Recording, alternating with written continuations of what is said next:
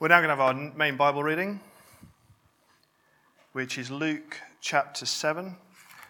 We're going to read all the way to 8 verse 3, so the first 3 verses of chapter 8. So Luke 7.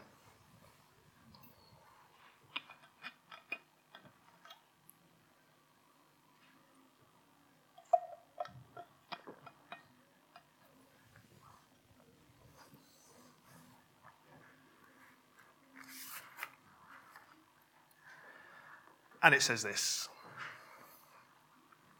After he, Jesus, had finished all his sayings in the hearing of the people, he entered Capernaum. Now a centurion had a servant who was sick and at the point of death, who was highly valued by him. When the centurion heard about Jesus, he sent to him elders of the Jews, asking him to come and heal his servant. And when they came to Jesus, they pleaded with him earnestly, saying, "He's worthy to have you do this for him, for he loves our nation, and he's the one who built us our synagogue." And Jesus went with them. When he was not far from the house, the centurion sent friends, saying to him, "Lord, do not trouble yourself, for I am not worthy to have you come under my roof. Therefore I did not presume to come to you.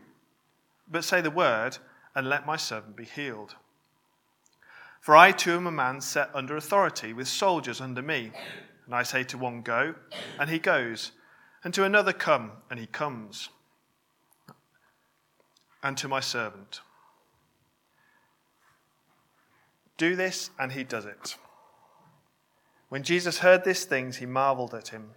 Turning to the crowd that followed him, said, "I tell you, not even in Israel have I found such faith." And when those who had been sent returned to the house, they found the servant well.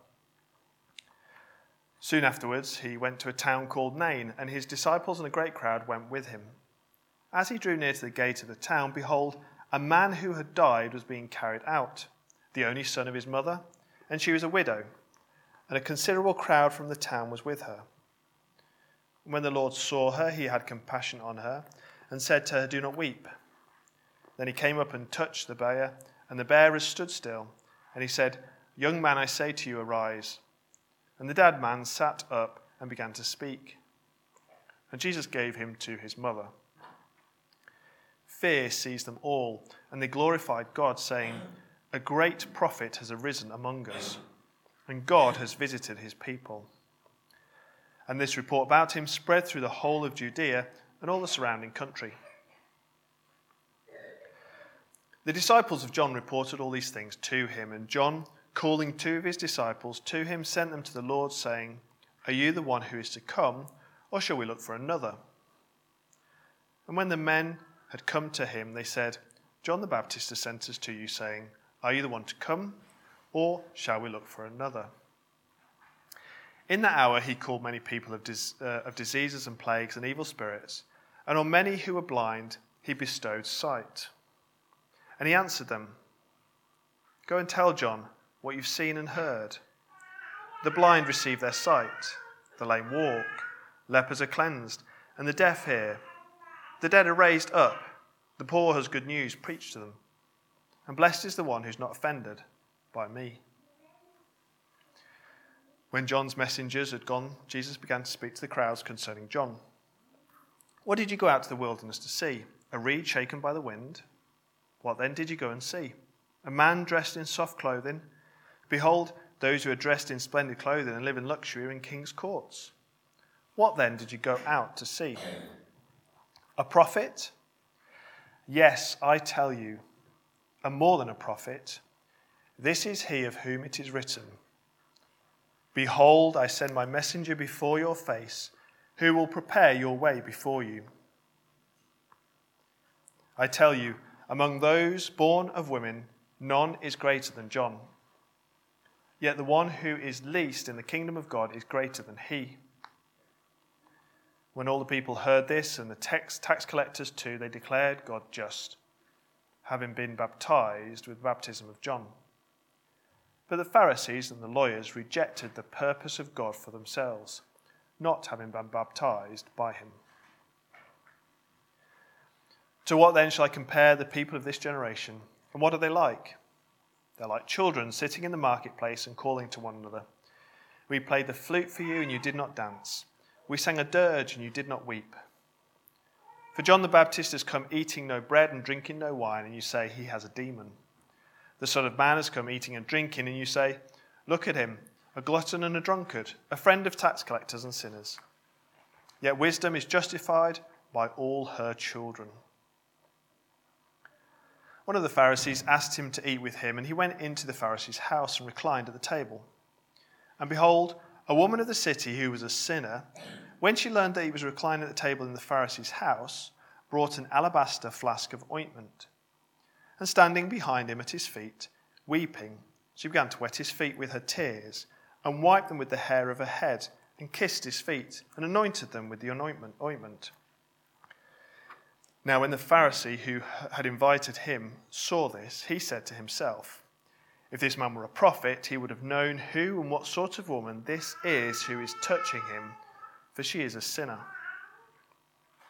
And Jesus answering said to him, Simon, I have something to say to you. And he answered, say it, teacher. A certain moneylender had 2 debtors. One owed 500 denarii and the other 50. When they could not pay, he cancelled the debt of both. Now, which of them will love him more? Simon answered, the one, I suppose, for whom he cancelled the larger debt. And he said to him, you have judged rightly. Then turning towards the woman, he said, Simon, do you see this woman? I entered your house. You gave me no water for my feet, but she's wet my feet with her tears and wiped them with her hair. You gave me no kiss, but from the time I came in, she's not ceased to kiss my feet. You did not anoint my head with oil, but she has anointed my feet with ointment. Therefore I tell you, her sins, which are many, are forgiven, for she loved much. But he who is forgiven little loves little. And he said to her, your sins are forgiven. Then those who were at table with him began to say among themselves, who is this who even forgives sins? And he said to the woman, your faith has saved you. Go in peace. Soon afterwards he went on through cities and villages, proclaiming and bringing the good news of the kingdom of God. And the 12 were with him, and also some women who had been healed of evil spirits and infirmities. Mary called Magdalene, from whom 7 demons had gone out, and Joanna, the wife of Chuza, Herod's household manager, and Susanna, and many others who provided for them out of their means.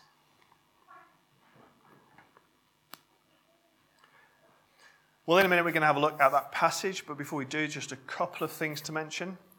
Immediately after the sermon, there's an opportunity to ask questions or make comments in light of the things we've been thinking about. So I mention that now so you know it's coming up, and if you've got any questions related to what we've been talking about, that'll be a good opportunity to do it. There's also a sermon outline in your service sheet, which you're free to use if it's helpful, but you can ignore if it's not. And then finally, and most importantly, let's pray and ask God to help us. Let's pray.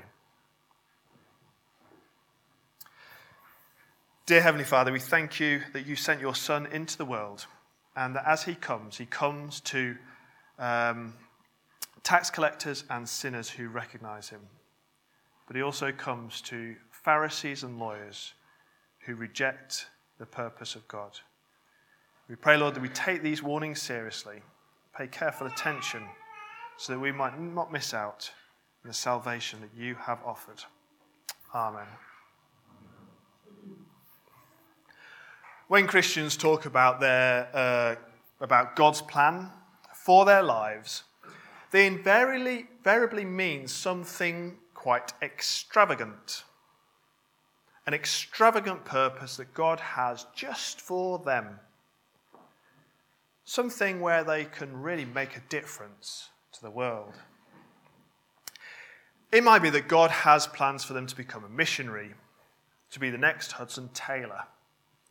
It may be God has plans for them to go into the ministry to become the next Charles Spurgeon. It may be God plans for them to start a Christian charity to become the next William Booth. God has a plan for every one of his followers.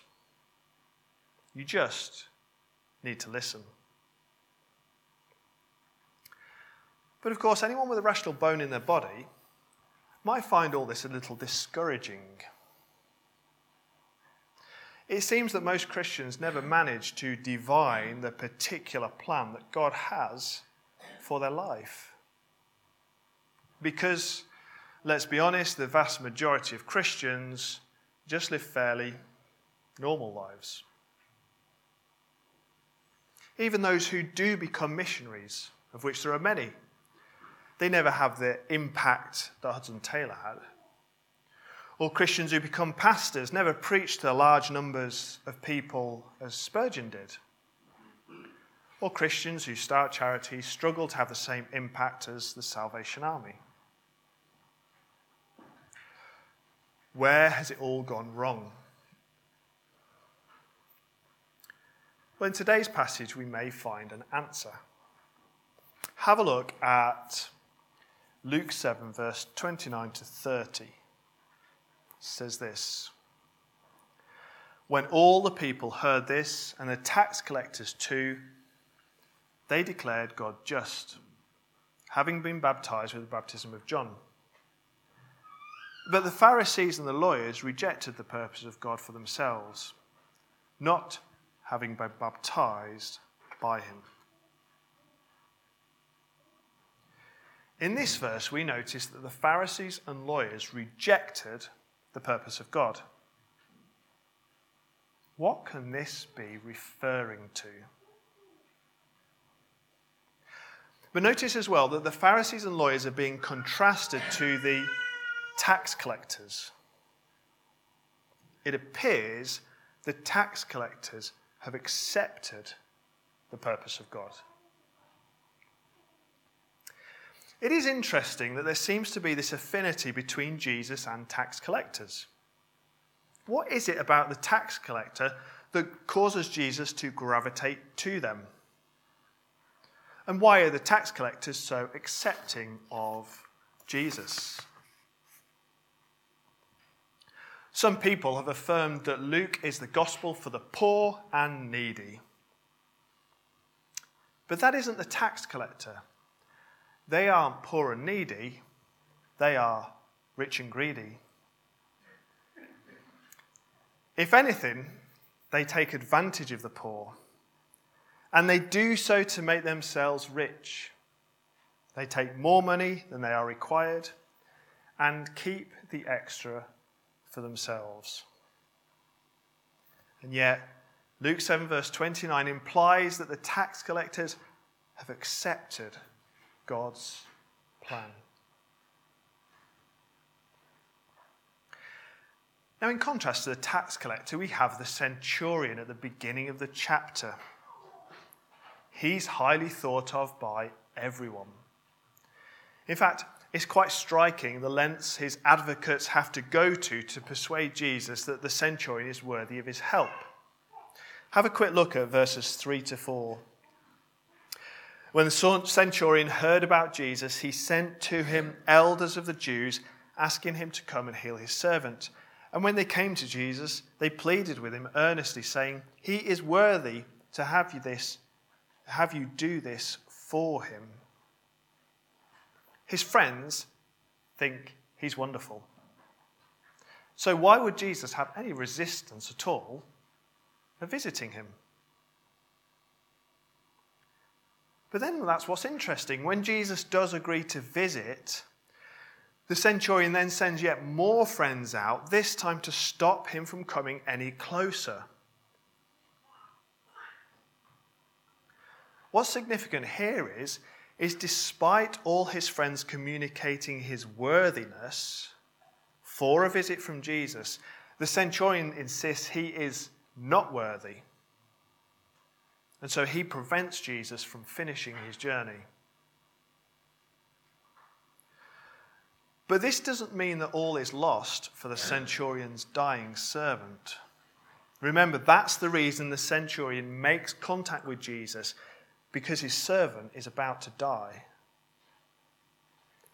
And the centurion knows that Jesus has authority over creation, so that If Jesus speaks, what he says will happen. And Jesus' geography or the distance he is from the point of impact won't compromise the effectiveness of his word. You see, the centurion knows Jesus. And it's at this point that the centurion now makes an impression upon Jesus. Here we have a man he would never see Jesus. He refused to have him visit his house, and yet he appears to know Jesus better than his closest disciples.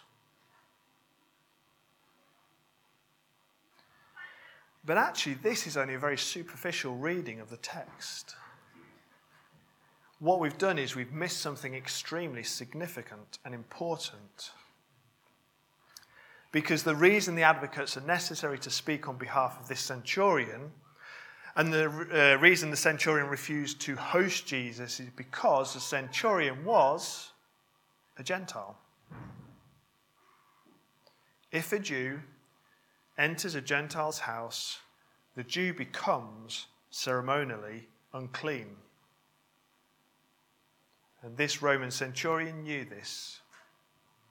This is why he didn't go and see Jesus himself in the first place. Instead, notice he sends Jewish representatives who knew his reputation as a Gentile who feared God. And it's this that makes Jesus marvel at the centurion's response, all the more significant. The Jews, they're God's people.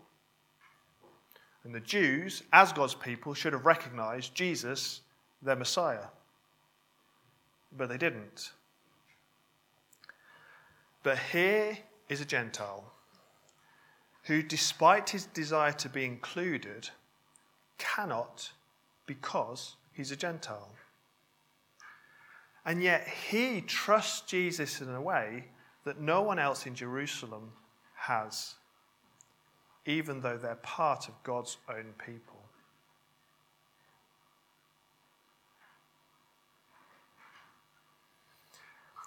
At the end of chapter 7, a Pharisee called Simon invites Jesus to his house. It's when Jesus is at the house that a woman comes weeping over and kissing Jesus' feet as she anoints his feet with ointment.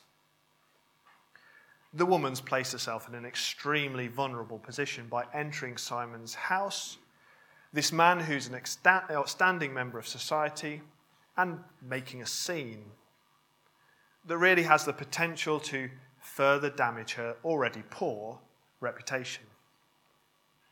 And it's at this point that Simon makes two evaluations. He evaluates Jesus as not being a true prophet, because Simon's evaluation of the woman is she's a sinner. Something that Simon believes Jesus has failed to recognize. After this, Jesus then makes his evaluation. And notice that he turns Simon's evaluation on its head. Jesus commends the woman for what she has done and exposes Simon's lack of consideration for Jesus as the apparent host. In the end, the woman makes a better host than Simon, who has failed. But of course, once again, there's much more going on here. Once again, the woman knows something about Jesus that has completely escaped Simon. The woman never speaks, she only acts. And so it's through what she does we can begin to see what she knows. But we can also add to this Jesus' explanation of all that's happened. So have a look at verse 42. We read, let's go back to 41. A certain moneylender had two debtors, one owed 500 denarii and the other 50. When they could not pay, he cancelled the debt of both. Now, which of them will love him more? Simon answered, the one, I suppose, for whom he cancelled the larger debt. So at first glance, Jesus' explanation is the woman has demonstrated a great love for Jesus because she's had her many sins forgiven. She's the one who had the larger debt forgiven. But notice then what happens when we read verse 47. Therefore I tell you, her sins, which are many, are forgiven, for she loved much. Here it seems that the love comes first. It's because she loved Jesus, that her sins are now forgiven. But then when you get to verse 48, which says, and Jesus said to her, your sins are forgiven, it looks like it isn't until we get to verse 48 that her sins are actually forgiven. So, which comes first? Do you demonstrate your love for the one who you know can forgive your sins? Or, after having your sins forgiven, do you then demonstrate your love for him? It seems quite tricky because she's been forgiven because of her great love, while at the same time she has been forgiven. The reason she's been forgiven is because of her great love. In fact, I'm getting totally confused.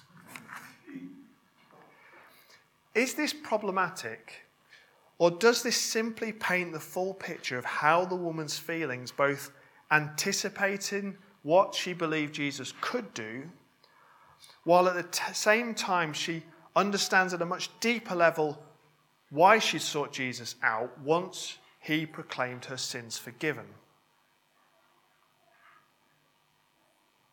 Whichever way we look at it, ultimately this sinful woman knew Jesus in a way Simon the Pharisee would never come to know Jesus. Well, let's head back to the tax collector that we started with.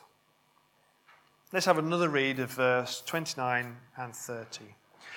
When all the people heard this, and the tax collectors too, they declared God just, having been baptized with the baptism of John. But the Pharisees and the lawyers rejected the purpose of God for themselves, not having been baptized by him. The centurion was an impressive man. He acknowledged that he was a man of great authority, and when he spoke, those beneath him obeyed.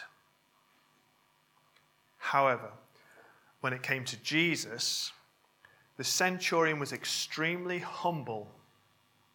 He admitted that he wasn't worthy to have Jesus come under his roof.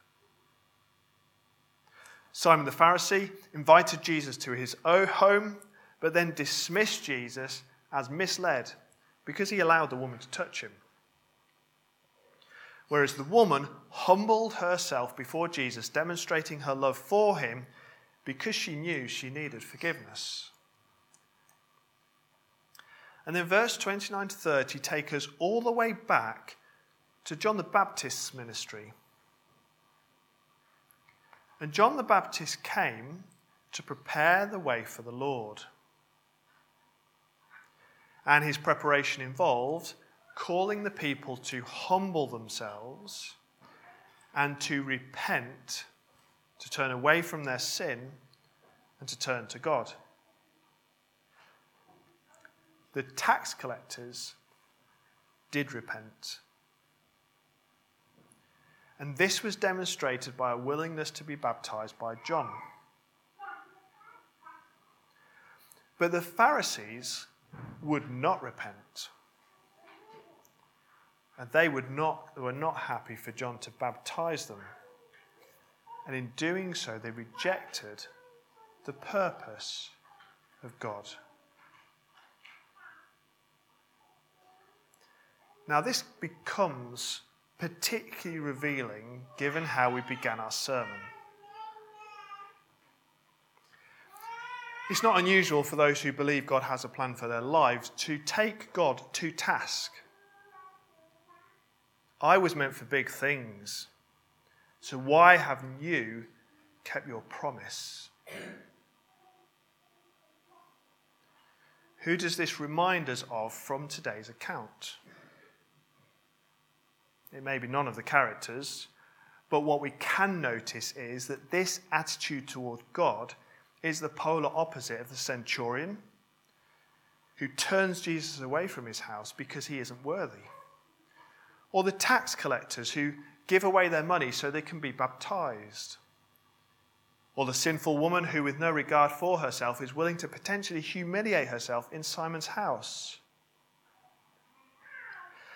And what's intriguing in today's passage is it highlights what is God's purpose for his people, for all of his people. It includes being humble before the Creator, and it includes a desire to repent from sin.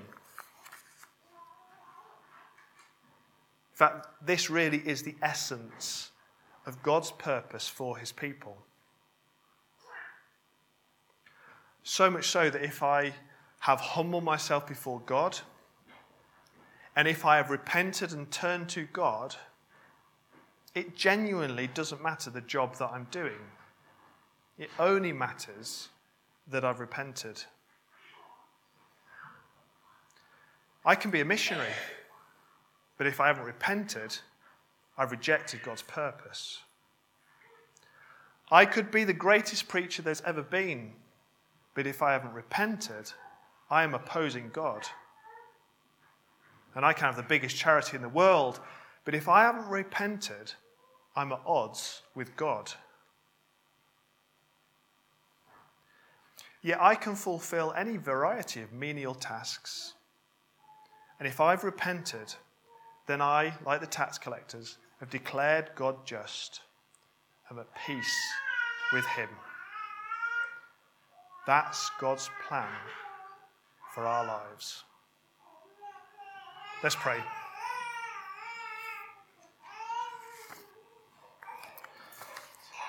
Dear Heavenly Father, we thank you that you have chosen to include us in the plan that you have for us. That you have given us minds to accept the truth of your word and to be convinced of the truth of the words that Jesus speaks, so that we might repent and believe in the one who brings our salvation, so that we can be reconciled to you, at peace with our Heavenly Father, and look forward to and anticipate the new heavens and the new earth, where you'll wipe every tear from our eyes.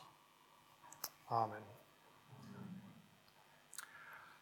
Well, as I'm sure you'll remember, I mentioned at the start there'll be an opportunity to ask questions or comments in line with the things that we've been thinking about.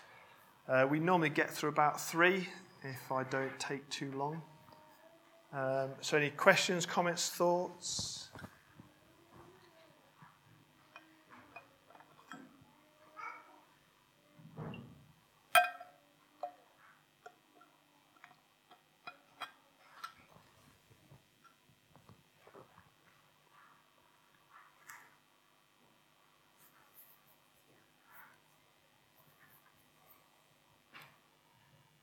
Not sure what's going on there, basically.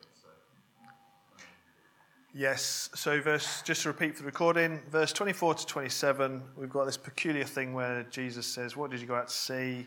Was it a reed shaken by the wind? Was it a man dressed in fine clothing? Behold, those who are dressed in splendid clothing live in luxury in king's courts. What then did you go out to see? A prophet? Yes, I tell you, more than a prophet.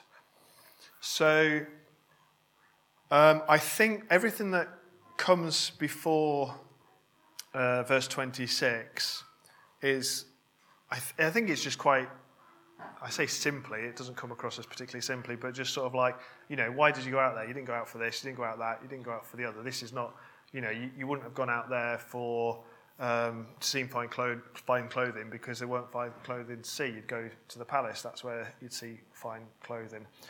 But I think, I did read the commentary on this, but it feels a little bit like there's a bit of confusion as to how it gets there. But the whole drive is to get to you went out there to see a prophet. And then Jesus is saying, but I tell you, you don't even appreciate the magnitude of the prophet that you've seen.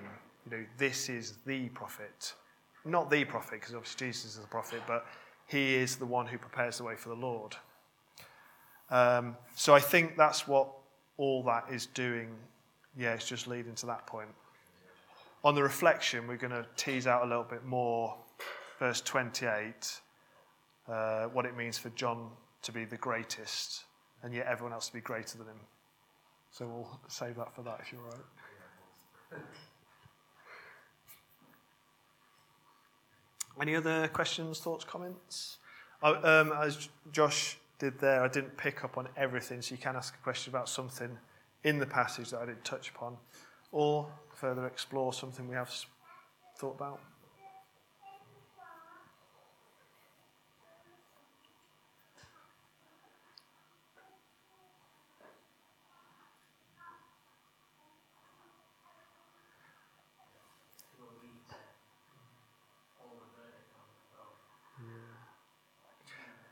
Yeah, good point. So let's have a quick look then. So just to repeat the recording, repeat the question for the recording. Verse 29, when all people heard this, and the tax collectors too, they declared God just, having been baptized with the baptism of John. And so the question is, we don't want to be in a position where we are standing above God and evaluating him. We are humans created in his image. It's not appropriate for us to evaluate the Creator. God is just. Our opinion of that is irrelevant in many respects. We've just kind of got to get into line. Now, so that's helpful because that basically begins to explore what it can't be. And it can't mean that. It can't mean that the tax collectors, particularly given the context, they've come... we've talked about how the centurion was humble. The tax collectors themselves are reflecting that same humility. We've also explored earlier on in an earlier chapter, where you've got Peter standing before Jesus, and he's humble because of he's basically scared of him because he's a sinful man, and says, "Keep away from me." And yet Jesus excludes him. So everything about what we're expecting from the people who are being accepted is that they are humbling themselves before God. So again, it doesn't really work for them to be evaluating him, which is what the question implies, and I've not got there yet. So you're thinking, is he actually going to answer the question? Is he just going to reiterate the question over and over again? So I think what we're supposed to understand from this is that it's not that they evaluate God, but rather they get in line. So they don't continue to oppose him, but rather they take on board his purpose for them, in the sense that they humbly come and are baptized by John in repentance. So I think it's that idea, but not probably put how we'd expect it to be put. So it's more that they get in line with God and his purpose, but just put in a way that we might not expect it to be put. I mean, that kind of has to be the meaning, doesn't it? It can't be anything else, otherwise everything falls apart. The whole world falls apart. Time for one more? Yes, Simon. Can you go over verse 47 and 48? Oh, no. Yes, I can. Because you got confused. I did.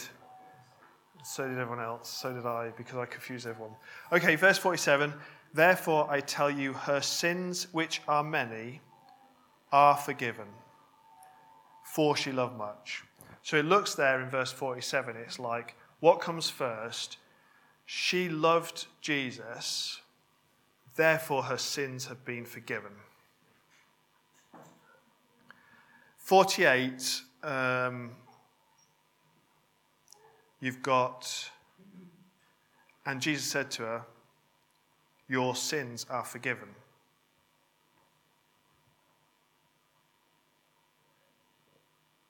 So, 47, she loved much. Let's go back to 42. 42, in the explanation, you've got, when they could not pay, he cancelled the debt of both. Now, which of them will love him more? So there you see, the debt's been cancelled, or the sins have been forgiven, and then they love. So why does the woman love? Because her sins have been cancelled. But then when we get to 47, she loved much. Therefore I tell you, her sins, which are many, are forgiven because she loved much. So there it seems to be that she loved Jesus, and that's why her sins were forgiven.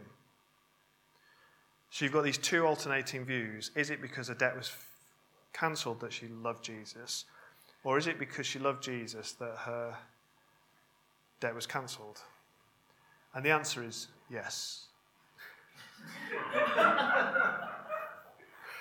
Well, I think this is the thing, isn't it? I think it's exploring the whole complexity of sinfulness.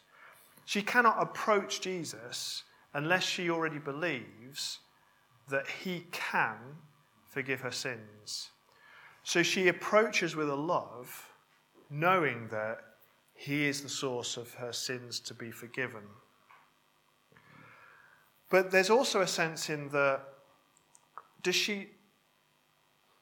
as she goes through the process of humbling herself before him, and then when he turns around and pronounces, your sins are forgiven, how much did she realize that was going to happen, or to what extent it was going to happen, or that he would actually pronounce it affirmatively when she first approached him? And this is true of, if you think back to when you first became a Christian, you were in awe of Jesus because of what he'd done for you. But if you think now to what you know that you didn't know then, you're like, well, we were only scratching the surface back then. Now you've got a much fuller picture. So I think that's the sort of thing that's being seen here in the complexity of her experience and emotions. You've got to, she's been convinced in her mind that he's the person to go to. And happily humbling herself before her, he becomes much more than she imagined. That sort of thing. That's what I was trying to get at. Okay, we've had 3 questions, so we'll leave it there. Obviously, we can continue to talk about these things afterwards with one another, or you can come and ask me if you really want to. We're going to stand to sing our next song, which is How Deep the Father's Love for Us.